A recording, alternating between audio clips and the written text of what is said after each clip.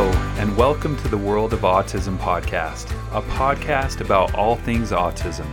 I am Dr. Jeff Knight, and I'm on a mission to create hope, peace of mind, freedom, and confidence for these children with autism, and in serving their families to help create the happiest, healthiest versions of themselves.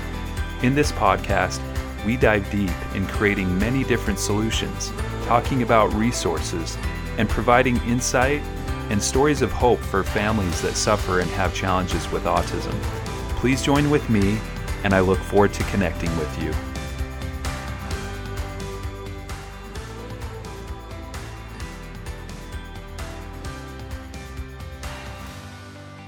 Welcome to episode 2 for the World of Autism podcast. I am Dr. Jeff Knight, and I'm excited to be with you again today. A big question I have for you: why should someone that has autism have hope? Or why should the family that has a child with autism have hope that there's even a possibility of a brighter future? A lot of people have been told when you've been diagnosed with certain conditions, especially chronic illness, that this is just going to be the way things are for the rest of your life, and you have to learn how to cope and focus on ways that will allow you to get through it, rather than have hope that there could be some possible potential benefits and changes that could impact that person's life. In this podcast, we're going to explain exactly many reasons why you should have hope and how the body, it truly is designed to thrive. So stay tuned with me as we dive into some specifics and share some great things that allows anyone with any chronic condition, and especially with autism, that there really is hope for a brighter future for you and your family. So I'm going to take you back to an experience I had when I was in chiropractic school. I was in my 5th semester of school, and this was back in 2010. And my oldest daughter, my wife was pregnant with my oldest daughter at the time. And one of the classes that I had at that time was human development, or embryology. It was one of the most fascinating classes, and I was so excited to be a part of it, particularly because I knew everything we were learning in that class was going on within the walls of the womb of my wife. You know, this wonderful little creation is taking place, and it's just fascinating to see as the cells continue to duplicate, and then all of a sudden you see the formation of the heart and the brain, and then you see all these other formations take place. And so I was there front stage, you know, being able to witness, of course, in an indirect way, what was happening with my little baby girl. And it just really was fascinating. And I mean, just the thought of, if you think about it, how a sperm and an egg, how that comes together, and 9 months later you have this incredible, beautiful creation. And it's just fascinating to think that that's how we all came to be, right? That it just started with something so simple, but it is so divine at the same time. And not to put anything down on pregnancy, because my wife, you know, we have 6 children. She's been pregnant with 6 babies.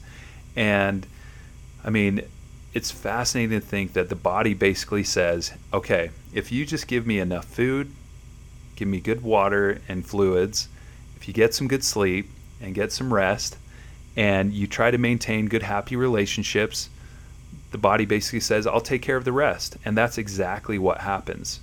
Our body is designed to thrive. Our body is designed to do amazing things.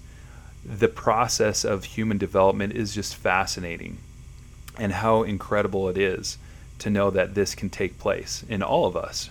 That same power, that same process of creation within us, that same power is the same innate wisdom that we can tap into to help our bodies heal, to help our bodies function at a higher level. Now, the key, of course, is to be able to remove the interference, remove the things that are holding back the optimal function. So if you think about it, compare it to this for a second. So the solar system, it's a system, right? And why do we call it a system? It's a system because it's predictable, and we can count on it to be operating in a specific way time and time again. Just like every day we know that when we wake up, We know that the sun's going to rise in the east and it will set in the west. We know that here in Utah, at least, that we can count on having 4 seasons, quite certainly. We've got our spring, summer, winter, and fall, and we can count on those things to take place. Similar how people can predict, like when there's going to be a solar eclipse or a lunar eclipse or certain meteor showers or whatnot. I mean, of course, the telescopes and all those other things can allow people to see these patterns unfold, and maybe when to look up into the sky to see Venus or to see Mars or Jupiter or whatever. I just think it's fascinating, right? Well, our body is also created of systems, predictable, and we can count on them to work in certain ways. Of course, the body is a little bit more fragile and a little bit more influenceable than maybe the seasons. But then again, I'm no environmentalist, so I'm sure they would have a different opinion on that. But yeah, so we've got our nervous system, we've got our digestive system, we have our immune system, we have our urinary system and cardiovascular and detoxification systems and all sorts of different systems in our body that we're constantly using every day. And we know that predictably that they will work a certain way as long as things are in harmony. So the interference. So think of this. If you have a sliver in your foot, are you going to leave it in there or are you going to take it out? It would be pretty painful if you're walking around every day with a sliver in your foot. Now, obviously, that sliver impedes the normal walking and activities, maybe running, jumping, etc. Can you still do it? Yeah, you can, but it's just not going to be pleasant and it will definitely be painful. So naturally, of course, if you want to have the opportunity to walk or run without pain, you would take that sliver out. So ideally, our body, again, it's innately designed to thrive as long as the interference is removed. Then it can actually function at an optimal level. So this includes children and individuals with autism. All right, when we remove those sources of stress, when we remove the things that are underlying, causing friction or chaos in the body, not allowing things to be functioning at a normal level. And I would say that we could trace things back to, and this is going to be very general, but I'll try to give you some examples. But if we can remove certain sources of stress, or at least help handle the body to adapt to stress better. And when I'm saying stress, I'm referring to things like traumas, toxins, and also emotional stressors. So, for example, traumas, the birth canal. Being in the womb for 9 months and being tight like that, and then coming through the birth canal or a C-section, it doesn't matter which way you're coming to this world, there's definitely going to be some form of trauma, most likely. There's, even the most safe deliveries, think of how the baby is being pulled from the neck and being twisted and coming through the birth canal. Cranial bones can shift, the neck can get tight and bound up. That can be a big, huge issue here, right? There can also be connections with toxins. So we've talked about environmental toxins. We talk about heavy metals. There's definitely hidden infections. There could be parasites, mold. There could be fungus, candida, yeast overgrowth, insecticides, herbicides, glyphosate. All those things can also create havoc on our systems. And then, of course, the emotional component. There can be emotional stressors. What about loss of a loved one or different challenges with, all sorts of things? I mean, we're not going to go into details there, but all those different things can impede the proper system and functioning of our body. And so if there's a way for us to help remove those things, then we can count on the body to thrive and to function at a higher level. Now, there's definitely a word or a phrase that maybe some of you have heard, and a lot of times people talk about the role of genetics, and how that can be such a crucial piece of why we are the way we are. And I would say that is true for a lot of situations, and that there are some times in some cases where the genetics that we have, the genetics actually can determine somewhat of our destiny to some degree. Now, here's the thing that I've learned over the years is that genetics actually only play a pretty small role.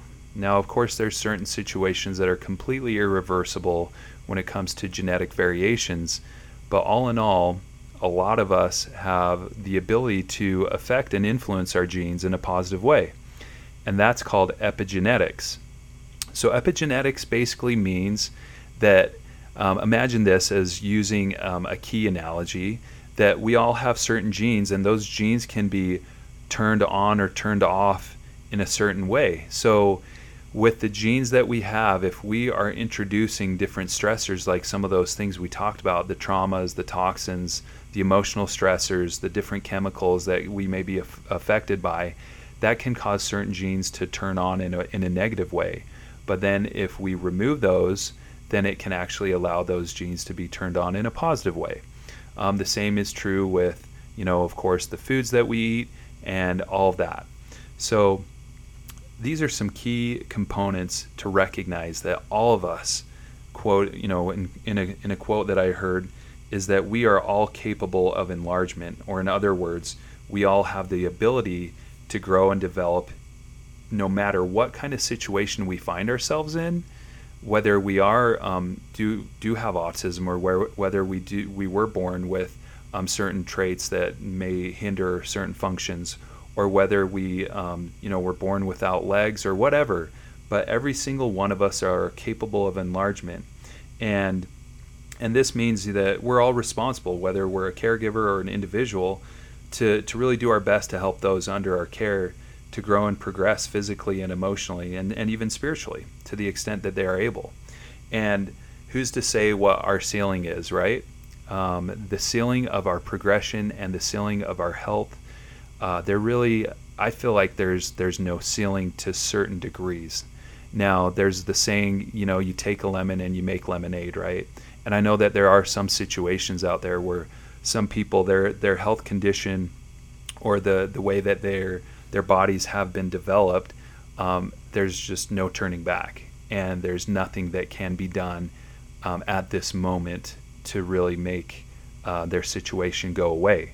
But again, the idea is do whatever we can to make the situation we have the best possible.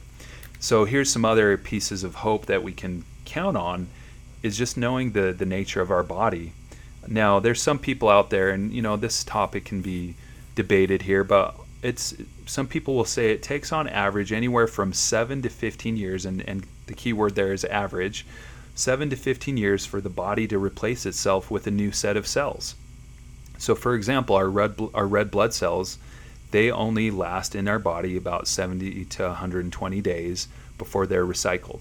Our intestinal cells, now the layer of cells that are on in the tube part of the intestines, they actually slough off every 5 days or so. But you get the deeper intestinal cells, that's about, some people will say 10 to 16 years. Skeletal muscle cells, for example, it can take about 15 years for those to completely get a new set of muscle cells. The skin is a little quicker. Skin sloughs off pretty regularly, and it takes about every 14 days or so, give or take, for new skin cells to come to the surface and to grow. The liver, it's about every couple of years that a new liver will be there, and then the bones, it takes about 10 years. And then there's definitely some things that will never be replaced, such as tooth enamel, the lens of your eye, and even certain neurons that we have in our cerebral cortex. But the point being is, our body it's an incredible creation. It is divine in design, and it is designed to thrive.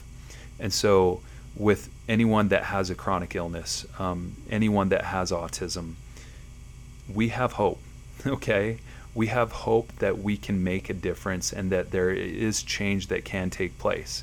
And so if we can allow the systems in our body to function and to work in the way that they're meant to, and to remove those interferences, just like we talked about removing the sliver from our foot, it's incredible to see what can happen. and to see how the body can transform and change.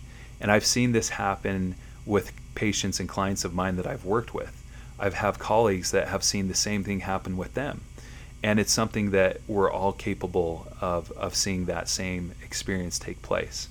So I hope this message today brings you hope and recognize more appreciation for your body, more appreciation for the systems in our body and how they are divinely created to allow us to thrive. And recognize that we don't just have to cope, but there really is hope for all of us. Again, I'm just so grateful for you tuning in today and being a part of this journey with me. I'm excited to share more and more great information and insight, and hopefully this provides some enlightenment and encouragement for you and your family as well. Thanks again for tuning in, and I will see you next time. Have a wonderful day. If you like the World of Autism podcast and you know of others that could also find value in listening to it, please do us a favor and share this with them. Also, if you could leave us a review and feel free to send us an email if there's any topics that you're really interested in me addressing or touching on. I would love to help out in any way.